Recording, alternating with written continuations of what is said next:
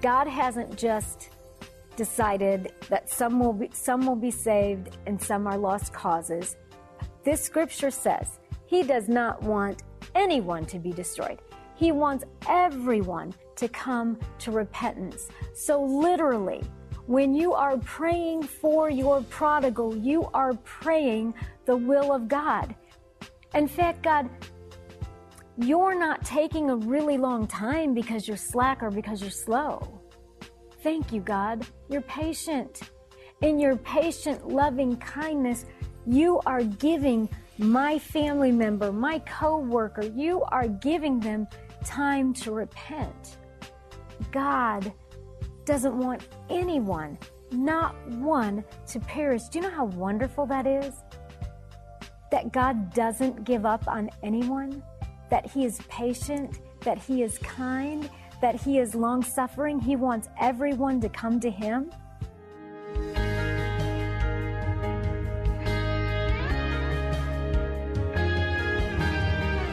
It can be heartbreaking to have a prodigal in your family or in your circle of friends. So today on Bridges, we're going to talk about praying for your prodigal. I'm Monica Schmelter, and I'm so glad that you could join us today. And I want us to start today just with taking a quick look at the story of the prodigal son. And most assuredly, that story is given to us so that we can learn and so that we can grow. And I really think so that we can better understand the heart of our Heavenly Father. You know, when Jesus says He came to seek and save the lost, the Word of God teaches us that He leaves the 99 to go to the one.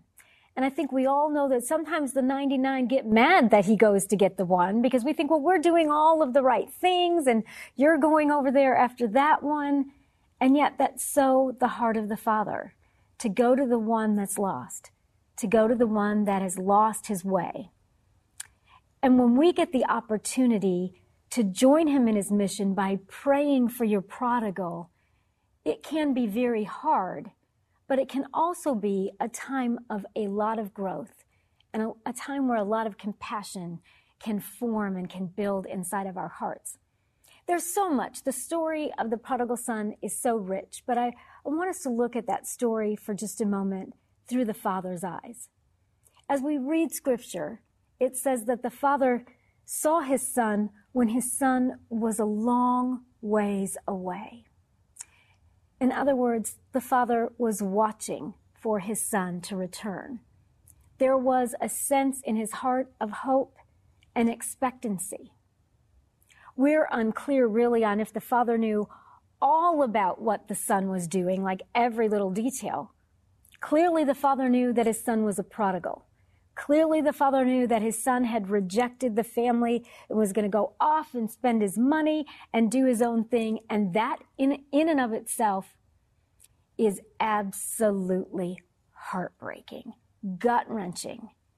To spend your life raising a child, investing in a child, loving a child, doing the best you can to teach him or her about the Lord or whatever the situation is, and have them walk away. But this dad watches for his son. We know he does that because scripture says he saw him when he was a long way off and was ready to celebrate. All the bad that had happened, all the things that had gone wrong, his heart was full of joy to see his son return home. And we know that the angels rejoice when just one person gives their heart to Christ, that there's a party in heaven. And so this sense of watching, this sense of expectancy is something when you are praying for your prodigal that you will have. There also had to be on this father's part, at least every once in a while, some disappointment, right? Because if there's expectation, if you're watching for the son to return and you're doing this and the son doesn't return and more days go by and the son doesn't return, your hopes have to be dashed once in a while. And so this is so much the part of loving a prodigal and praying for your prodigal, is that there are ups and downs and twists and turns, and one day faith might be strong and another day it seems all hope is lost, though we know that's really not true. It's just what it feels like. It's a rough journey. But this father teaches us so much in this story because he watches for his son. He has hopes. He's ready to celebrate. So he's ready to mend those fences. He's planning on this. He wants this. And we know that in his household, he has servants. So we know that he continued to work. He continued to live his life. And this can be hard when you're praying for a prodigal in some situations. If it's a prodigal that is addicted to drugs or has some other life-controlling issue going on, sometimes it's hard for parents to live a full life, to just make it through the day. And yet, the story of the prodigal son teaches us that it is possible to continue to live a full life and yet leave that door open for the child to return. So I want you to just think about the prodigal father, the prodigal son, his experience when the prodigal son returns home and his other son is agitated and irritated and jealous. And guys, if we all are just really honest, there are times, whether it's been a prodigal or not, we've been in that situation thinking, well, how come that person's getting all that? Like they did all these bad things and now you're acting like they didn't do anything and I'm over here doing the right things, right? Checked all the boxes. Dad, I've been doing everything you ask. And the dad says to him, but son, everything I've had has always been yours. And so I say this to those of you who maybe you have a prodigal in your family and you're just so irritated and you're so mad and you're so angry because all of the time that's wasted, the money that gets spent, the worried nights, the sleepless nights, and all of that is real and legitimate. And I really believe in the journey of praying for your prodigal. There has to be that place before the Lord that we pour out our grief. That, you know, God, I really wish my story was not like this. I wish this wasn't a part of it. However, by faith, I stand ready, willing to forgive, to receive the prodigal back. God, I want to be ready, and I don't want to be mad that they went astray. I want to know that I've been your child the whole time and that everything you have is mine. I mean, the Bible says that we are heirs and that we are joint heirs. We are sons and daughters if we believe in Christ.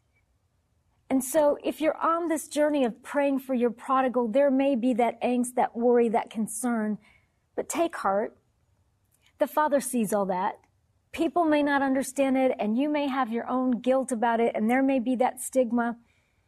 And, you know, I think the prodigal father probably knew something in the Bible, in the story in the Bible with his prodigal son. He probably knew something about stigma, you know, because you got to go back to context, to what the days were like in Bible days. And so people didn't have social media and email and all of that then to communicate. But towns were smaller. People knew people. People still talked. People knew probably that this son had run off, that he had shamed the family. And in this day, it's different than it is now. You may have a prodigal that left the family, that did whatever, and you live on the corner and nobody in your subdivision knows. In Bible days, it's more than likely that lots of people in the town knew, and that this prodigal father endured a lot of shame over the actions of his son.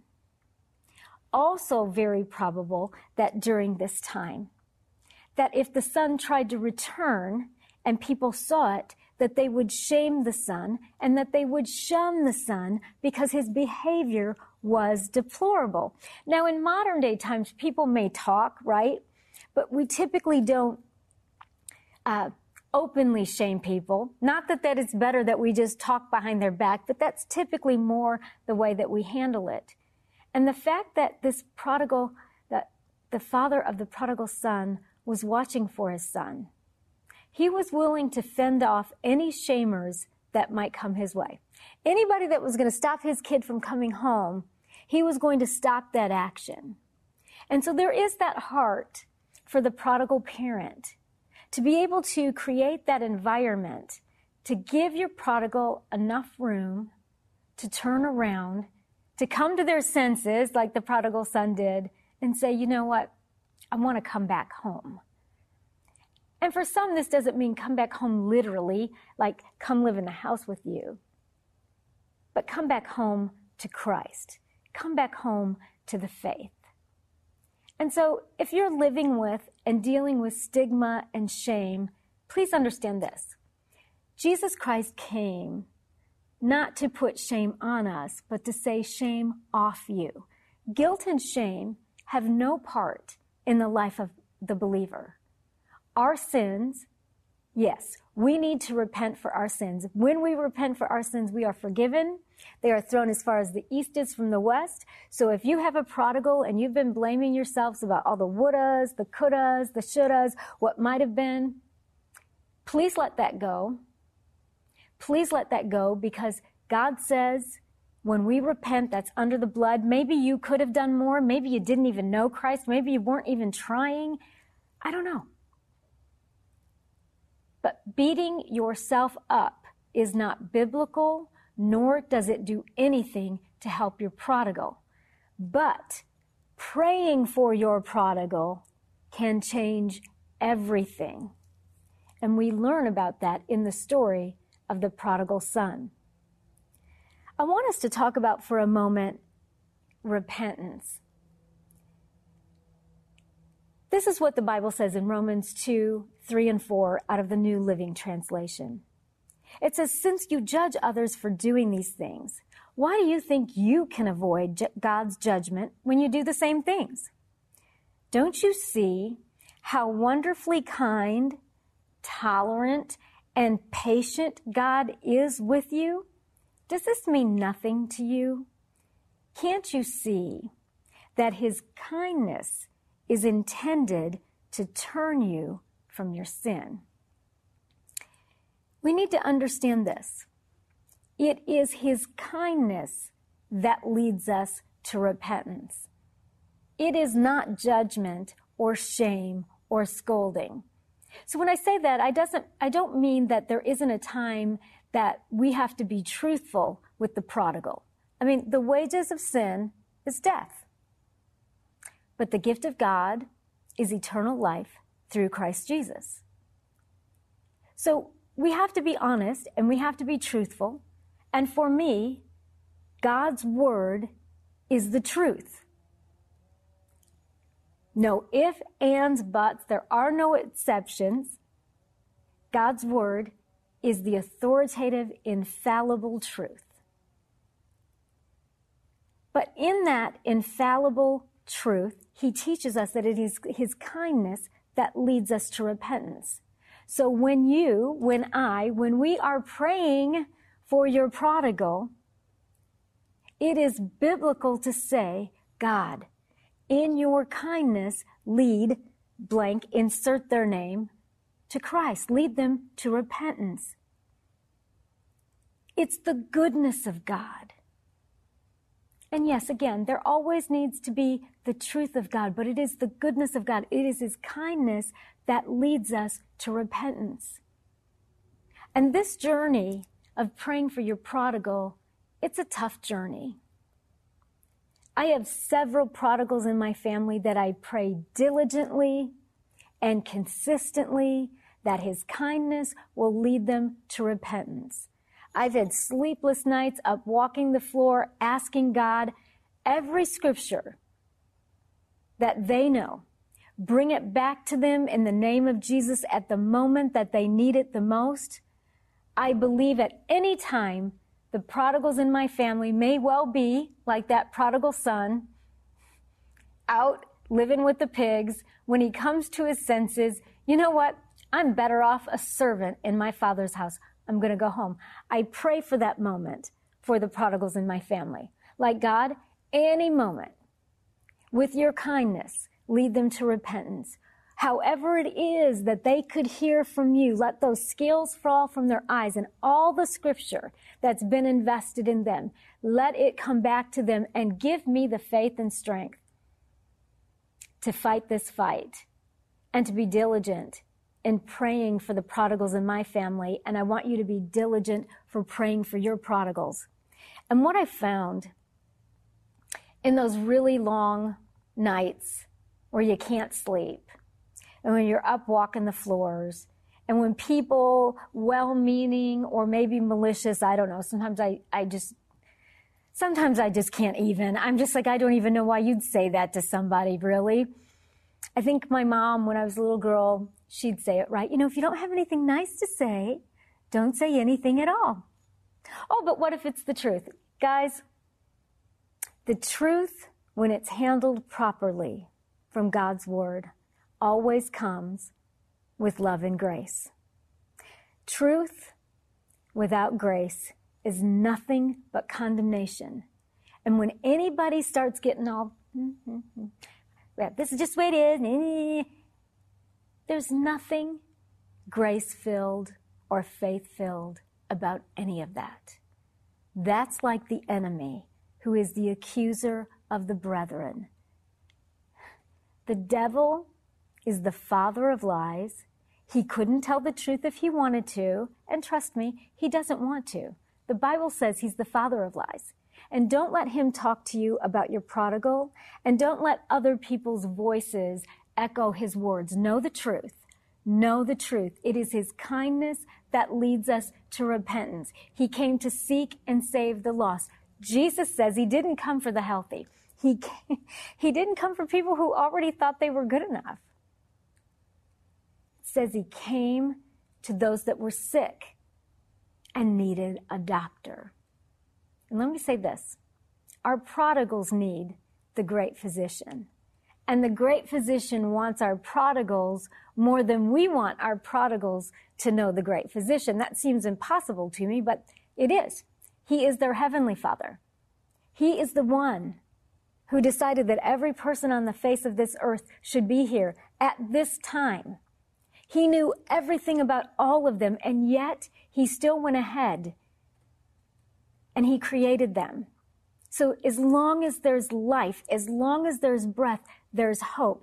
Let's get a vision to be praying for your prodigals. And on this hard journey of long sleepless nights, of crying a lot of tears, of people not understanding, of celebrating other people's children or adult children, all the victories in their life and their celebrations, and you're just thinking, I just want to know my kid's still alive, right? In all of that part of the journey, you are and I am learning patience. We're learning compassion. We're growing in character. We're learning to identify with God's heart for the lost. There have been more than one time I've said to God, okay, can I please do something beside grow in character? Like, this is just really painful and I just can't take it. So what I'm telling you is not easy. And it's a lesson that I've learned and that I'm still learning, because sometimes I just think this is a lot of patience. This is just a lot of character. I tell God sometimes, I know a lot of people that just kind of seem clueless and happy, and maybe I could just be one of those. Like, really. But he always, in a way that only he can, with his grace and with his kindness, brings me back to the truth that he chose me for this journey.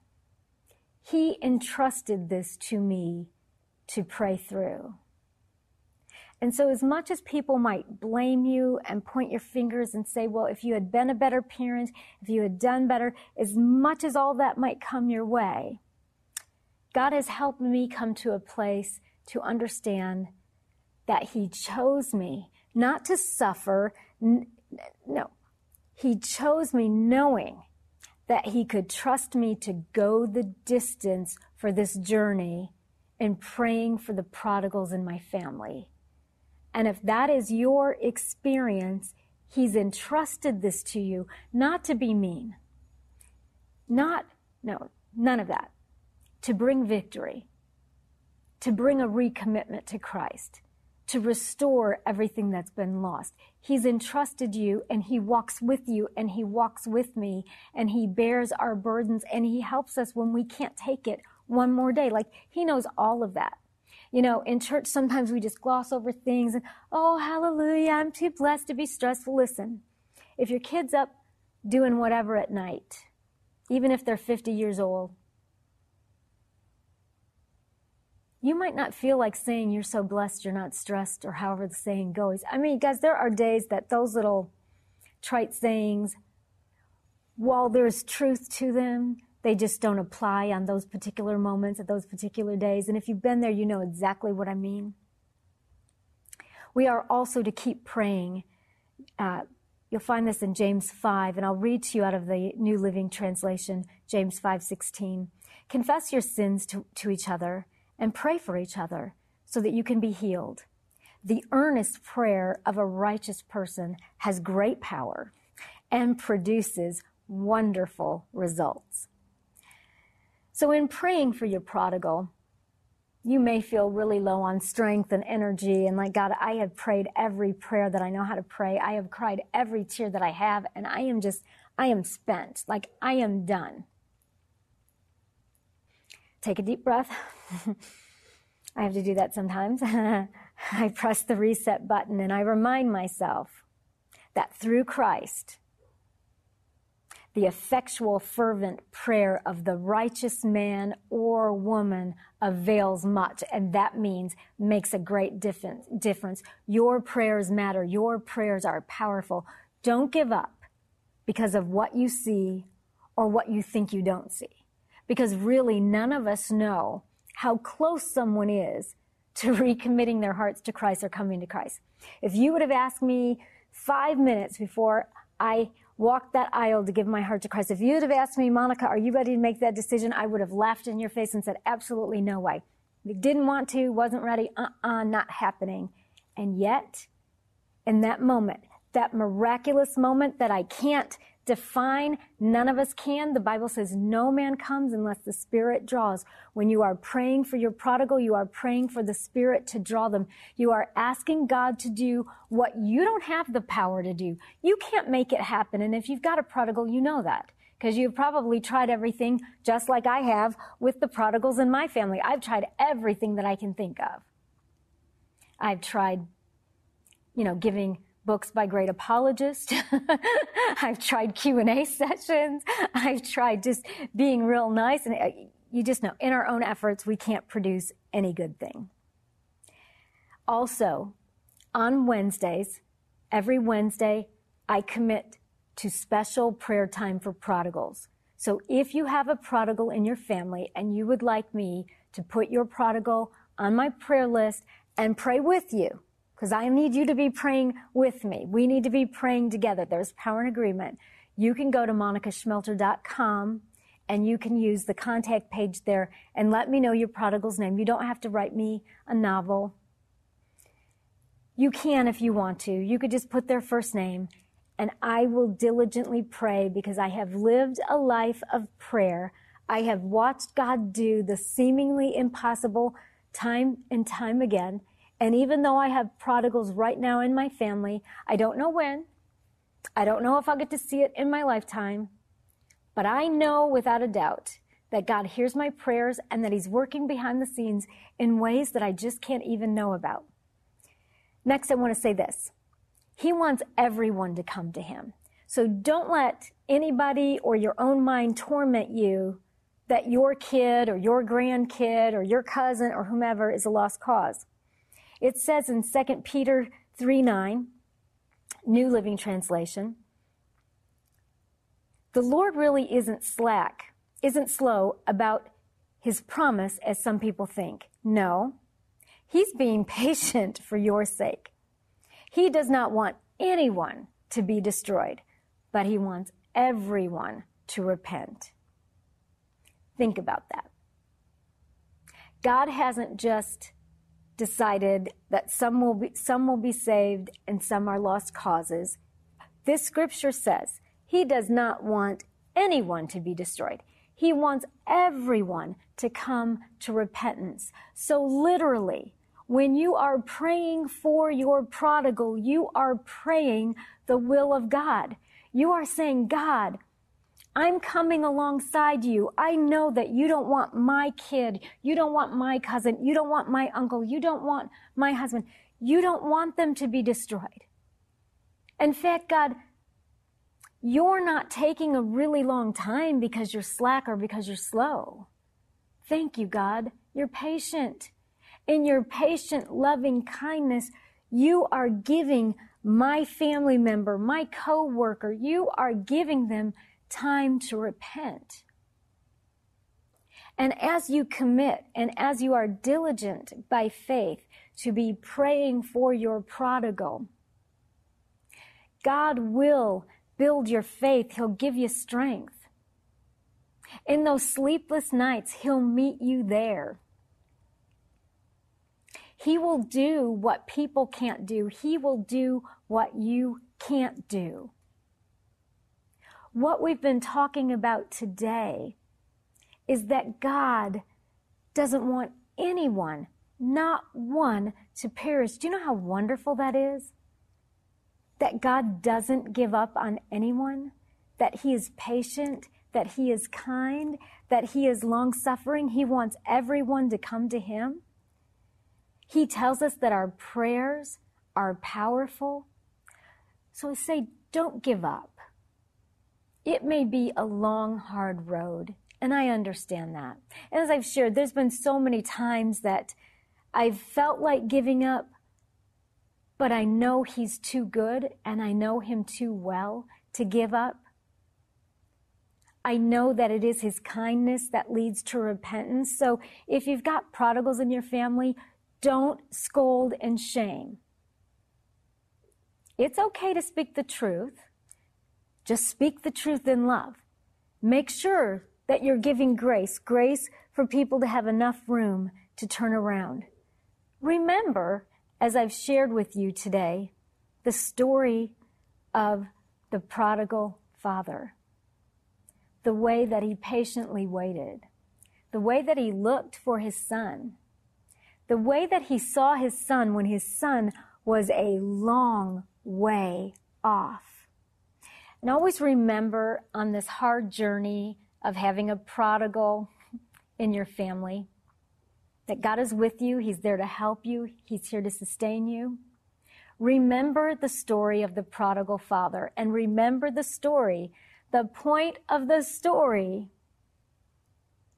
is that the prodigal son comes home. We're out of time. We've got to go, but goodbye, and God bless you. If you're looking for ways to grow your faith, we invite you to go to monicaschmelzer.com, where you can watch Bridges interviews and Monica's teachings on demand. You'll also find free online extras that offer practical ways to live out your faith. Visit monicaschmelzer.com, where you'll find hope, because truth changes everything.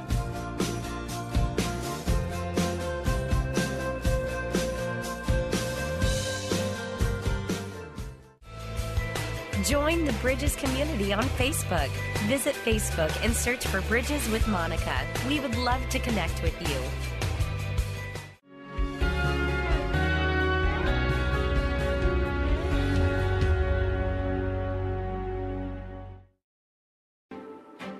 Hello, I'm Adam Comer. And I'm Ryan Chittister. And we are the host of Life After Addiction podcast. What we believe is that addiction is not a surprise to God. That's right. We discuss addiction from a biblical worldview and how true freedom comes through a personal relationship with Jesus Christ. Absolute freedom from addiction. The secular worldview of once an addict, always an addict is just not true.